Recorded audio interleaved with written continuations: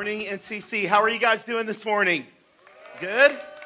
It's good to be with you this morning. And if you're new to NCC, if I haven't had a chance to personally meet you yet, my name is Aaron, and I'm the lead pastor here at New Community Church. And we're so glad that you're with us. We're in our fourth and our final week of this series called At the Movies.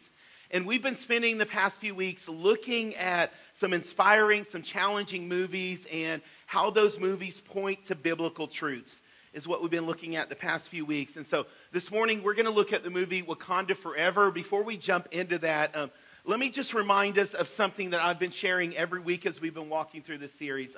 Movies make us feel great emotion, like they tell a great story. A lot of times they can inspire us. But our goal in this series is we're not preaching movies, okay? Because movies cannot ultimately transform us or change us.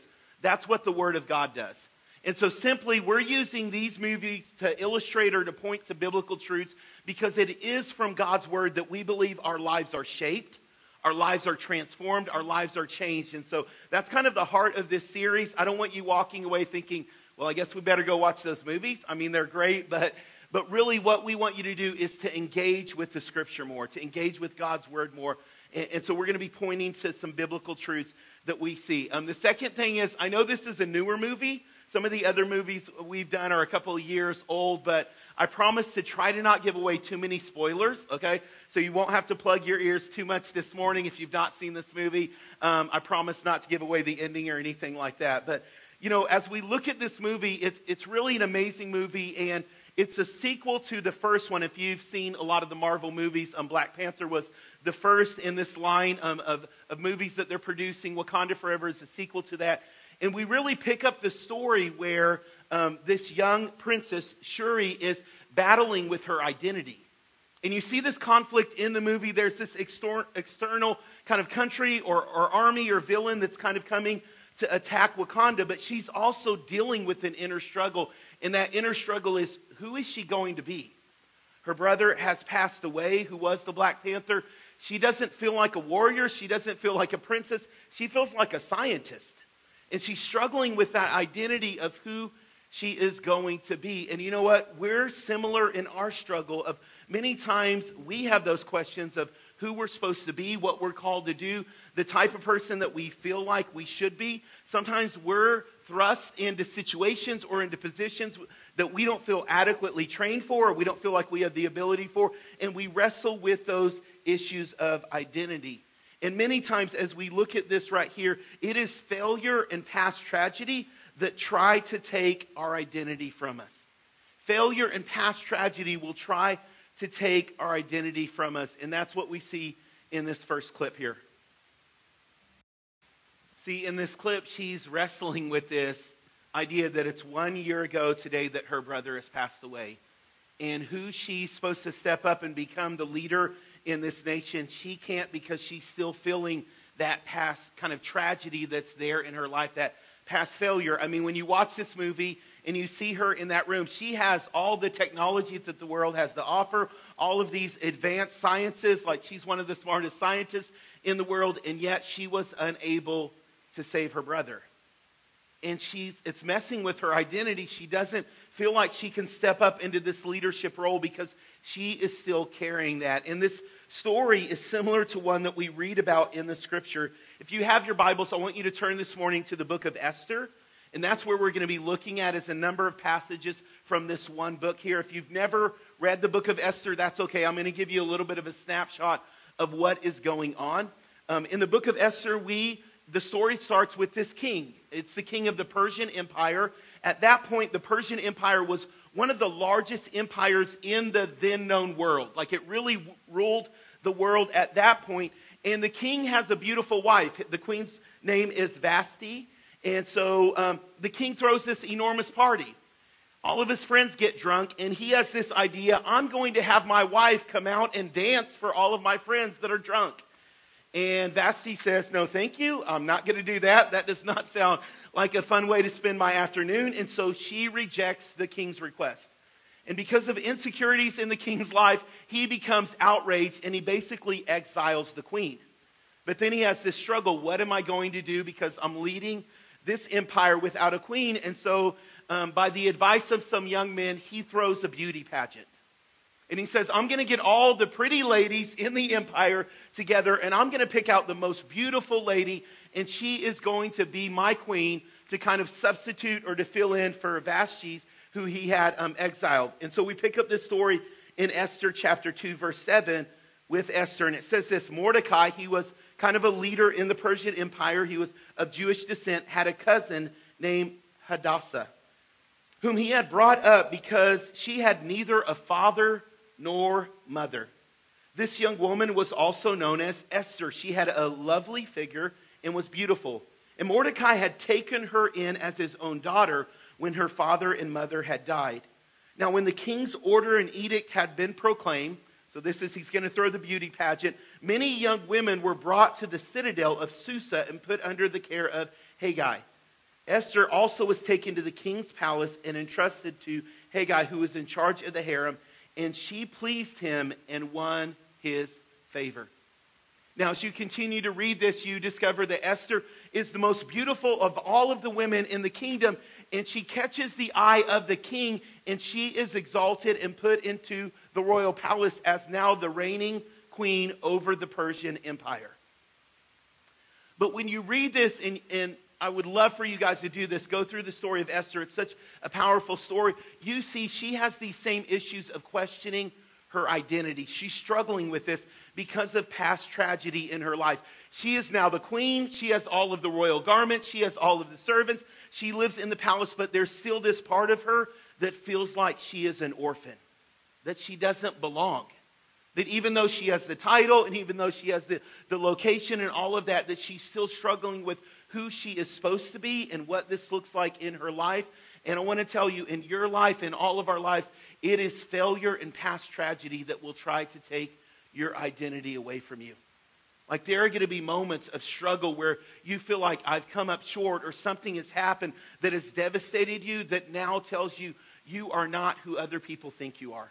Where you feel like a fraud in a leadership position, or you feel like inadequate to be a parent or to raise kids because of failures in your past, where you feel like I can't do this and there's no way I can do what I'm supposed to. It is past failures and tragedy that try to take away our identity.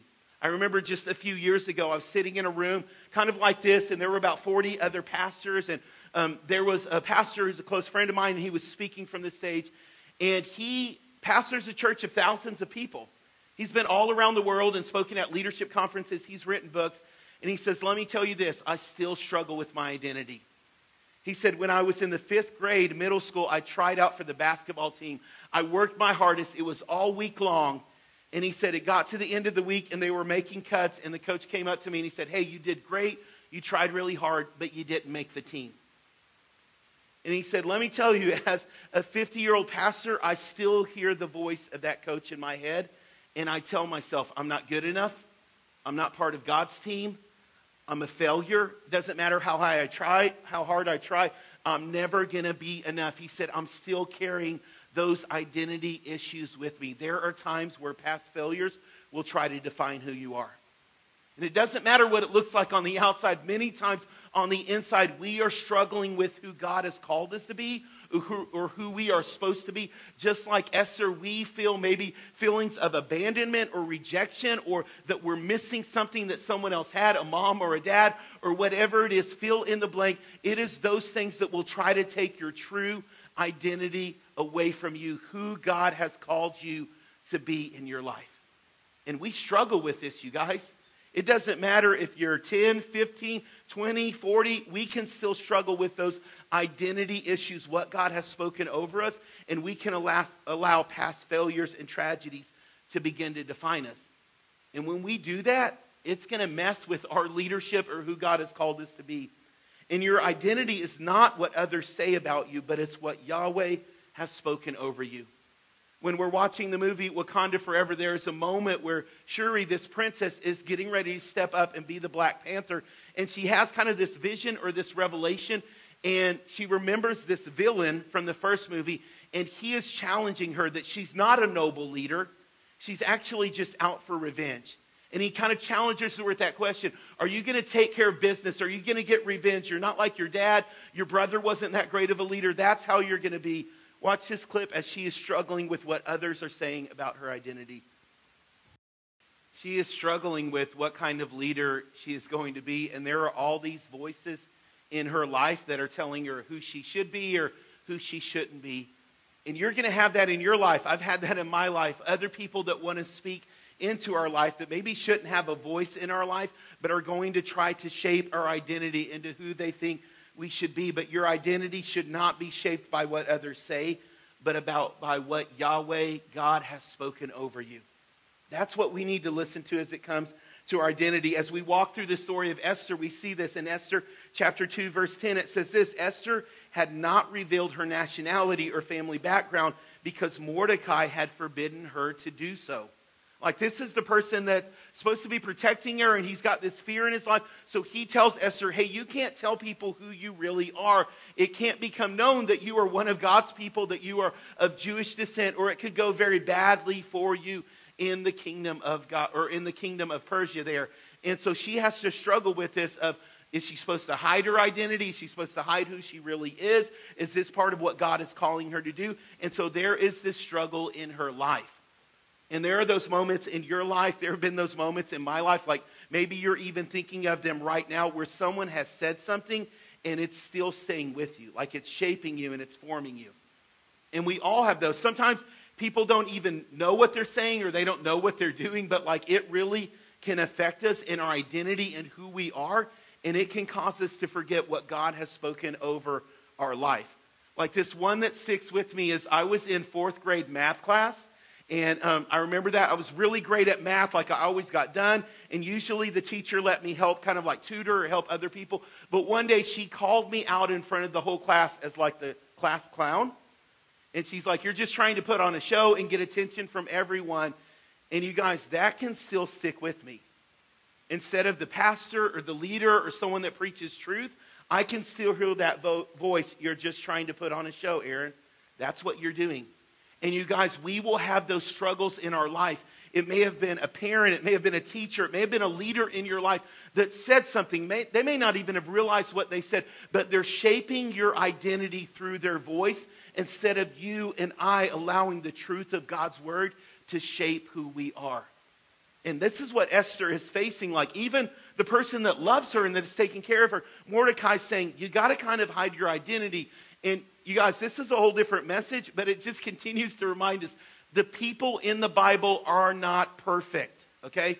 This is not the story of these great heroes that are doing everything right. These are the story of broken people that get it wrong sometimes, and they have to keep coming back to God saying, I'm sorry, I messed up. I shouldn't have done that.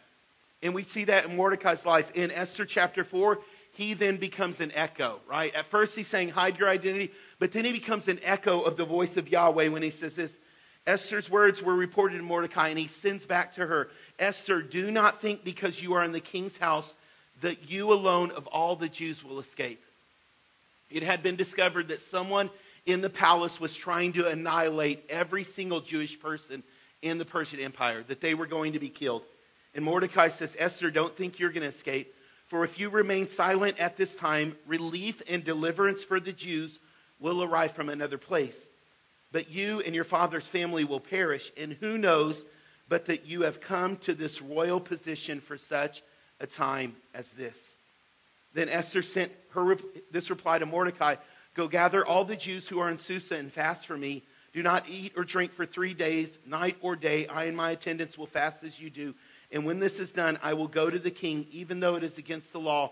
And if I perish, I perish. What's happening here is Esther has been told by others, she's just eye candy for the king, right? She's just someone to look pretty in the palace, to kind of fill in for the other queen that is no longer there. And God has spoken something different. God has said, Esther, you are a plan of my salvation for my people. You're a plan. I put you in a leadership position to speak, to protect, and to make sure that this evil plot does not come against the people of God, the Jewish people. And Esther has this struggle of listening to others' voice or stepping up into who God has called her to be.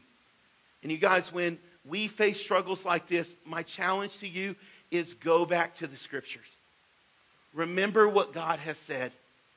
When God has looked at your life and he says, I have chosen you. And I want you to hear this, church. Other people may have rejected you. God said, I have chosen you. You may have gotten passed up for a promotion, but God says, I see you, I've called you, I have a purpose, I have a destiny for your life, just like he spoke to Esther. It's for this moment and this time. That's what God is saying over us. When you feel less than, when you feel worthless, when you feel devalued, when you feel like an orphan and you've been abandoned, remember, God has called you his daughter. God has called you his son. He has said, I see you and I've accepted you into my family. That is your identity. So church, hear this. You walk into your workplace with your head high, not arrogant or cocky, but knowing you walk with the authority of God. You walk in confidence when you make business decisions, when you parent, when you lead your household. Why? Because you walk in the authority of God. Yahweh has said, this is your identity. You are mine. That's what God has spoken over us. And I want to challenge you. You've got to get those other words. No matter what someone else said, you've got to get them out of your mind. God has a purpose and he has a plan for you. And just like Esther, he's saying, I put you in this position for this moment, for this time, for this calling, because I want to do something with your life. We need to listen to God's words as it comes to our identity. The last thing I want to remind you of is this right here. Knowing your identity doesn't just save you, but it saves others. There's a moment in this movie where Shuri is faced with this decision. Is she just going to get revenge? Or is she going to lead her people well into a moment of peace? Watch this. I love that moment. She's reminded by her mom, show him who you are. Who the kind of leader that you're supposed to be, the kind of leader that you've been called to be. Remember your identity. And you guys, we have that same challenge from God. And I believe this, when we truly understand what God wants to do in our lives, the calling that he has for us, it not only impacts us, but it brings salvation to others. We see this in the life of Esther here. In Esther chapter 7, verse 3, Esther goes before the king to plead for the life of her people, even though it endangers her own life. Then Queen Esther answered, if I have found favor with you, your majesty, and if it pleases you, grant me my life. This is my petition. And spare my people. This is my request. For I and my people have been sold to destruction, killed and annihilated. And if I had merely been sold as male or female slaves, I would have kept quiet. But no such distress would justify disturbing the king. So she's saying our lives are in danger. We're about to be wiped out as a people. And I'm pleading for mercy. This is what God has called me to do. And when you read Esther chapter 8, verses 15 through 17, like you see in this passage that Esther brought salvation not only to the Jewish people, but it says that many others in the Persian Empire, their hearts turned towards God. These are people of other faiths, of other religions, but when they saw the way that Esther responded to this, and they saw the hand of Yahweh over her life, that their hearts turned towards God because she was willing to listen to the voice of God and be the leader that God had called her to be. When you and I step into the identity that God has called us to be, it not only affects us, but it affects others around us. And I want to encourage you with that this morning, that knowing your identity, it doesn't just save you, but it saves others. That when you understand the calling of God in your life, when you remember that God has spoken over your life, that you are a son, that you are a daughter of God, when you remember that, it changes the way you go into your workplace. Students, it changes the way you interact with classmates in your school or other kids in your choir class or in your sports activities. Like when you remember that what God has spoken over your life, it changes things and others are impacted. Others are saved. Who has God placed in your life around you that they need you to know your identity? They need to know the leader that God has called you to be. Your family that needs to know the mom or the dad that God has spoken over your life. And you may feel like, I didn't have great parents, like I didn't have a great role model, but God is calling you to step into that calling because he wants you to leave a legacy. He wants you to change some things in your family tree. God is speaking that over you, that is your identity. And it's not only going to change your life, it's not only going to impact your life when you begin to listen to the voice of God, it's going to impact others and bring salvation to them. I want to encourage you with that God has you in mind when he spoke those verses like I've given you, that he has kept you, that you are part of his family, that you are victorious, that you are an overcomer, that you are a leader, that you are called to minister to others. God has placed gifts in your life, and that's not only there for you so that you feel good, it is there to change and to minister and to impact others. And so I want to challenge you, do not let past tragedy, don't let past failures determine your identity. Church, do not let what others have spoken over your life, maybe negative things that have been said over you, don't let that determine your future. Listen to the voice of God. Remind yourself of what he has said. Step into that identity. It's not only for you, but it's for the salvation, the redemption, and the healing of others. That's what God wants to remind us of this morning. I want to encourage you this week, if you can, go back and read the entire story of Esther. There's so much there, and it's a powerful reminder to not allow ourselves to fail, but to remind ourselves God has that calling over our life. Let me pray for you this morning. If you would take a second, bow your head and close your eyes. You may be in this room this morning, and I'm speaking about what God's said over you about your identity, but maybe you're disconnected from God. Maybe you're joining us online for the first time, and you would be honest and say, Aaron, I don't really know about God. I don't have a relationship with God. But I'm telling you this morning, he loves you. God's not up in heaven waiting for you to fail so he can laugh at you or so he can punish you. This is a God that formed you and that created you with purpose. This is a God that says, I want to be in a relationship with you. I want to show you all of the dreams, all of the goodness that I have for your life. Jesus describes it as this life full of abundance, this life full of overflow. And so many times we try to do it our own way. We let others, what they've spoken over us, cause us to rebel against God, to try to do it our own way. And we mess it up, you guys. And the scripture is very clear. We cannot fix ourselves on our own. We can't try to be good enough, to go to church enough, to read the Bible enough, to get back God's love. It just doesn't work like that. It just happens by saying, God, I know I've messed up, and I can't fix myself, and I need a relationship with you. God, I want you to be in my life. And like I said, he's got purpose and plans for you. And if that's you, I'm going to lead us in this simple prayer, and it just acknowledges that. And if you're here this morning and you're like, I don't have a relationship with God, I want to invite you to say this prayer with us and to say, God, I want you to be a part of my life. That's what this prayer acknowledges. And I want to invite everyone in the room. Can we say this out loud together? Because we don't want anyone praying this alone. We don't want anyone saying this by themselves. Repeat this prayer after me. Jesus, I come to you. I know I've messed up. I've sinned. I need your forgiveness. So this morning I invite you in. I want a relationship with you. So be the Lord of my life. Be the Savior of my life. Give me a brand new start. I pray this in your name. Amen. Now, church, can you put your hands together and celebrate with anyone that prayed that prayer? The Bible says this, that all of heaven is rejoicing, all of heaven celebrates when even one person that says, man, I didn't have a relationship with God, but I prayed that this morning, and now God's doing something in my life, that all of heaven is partying, all of heaven is celebrating, and we're celebrating with you this morning. And so I want to encourage you that if you're starting that journey, we don't want you to start that alone. And so we want to encourage you to take this next step. And that is, you can go to newcommunity.co/connect-track. And it's just this class, and it meets a few times a month here at the church, right around service time. And we want to encourage you to go there and to sign up. And it's a great class where we just talk about what does it mean to know Jesus. When we talk about God saving us from our sins, what does that mean to be saved from our sins? And it's a safe place to ask any questions. You don't have to be embarrassed where you're at or what you know or don't know. It's a safe place to say, hey, God, I want to get to know more about you.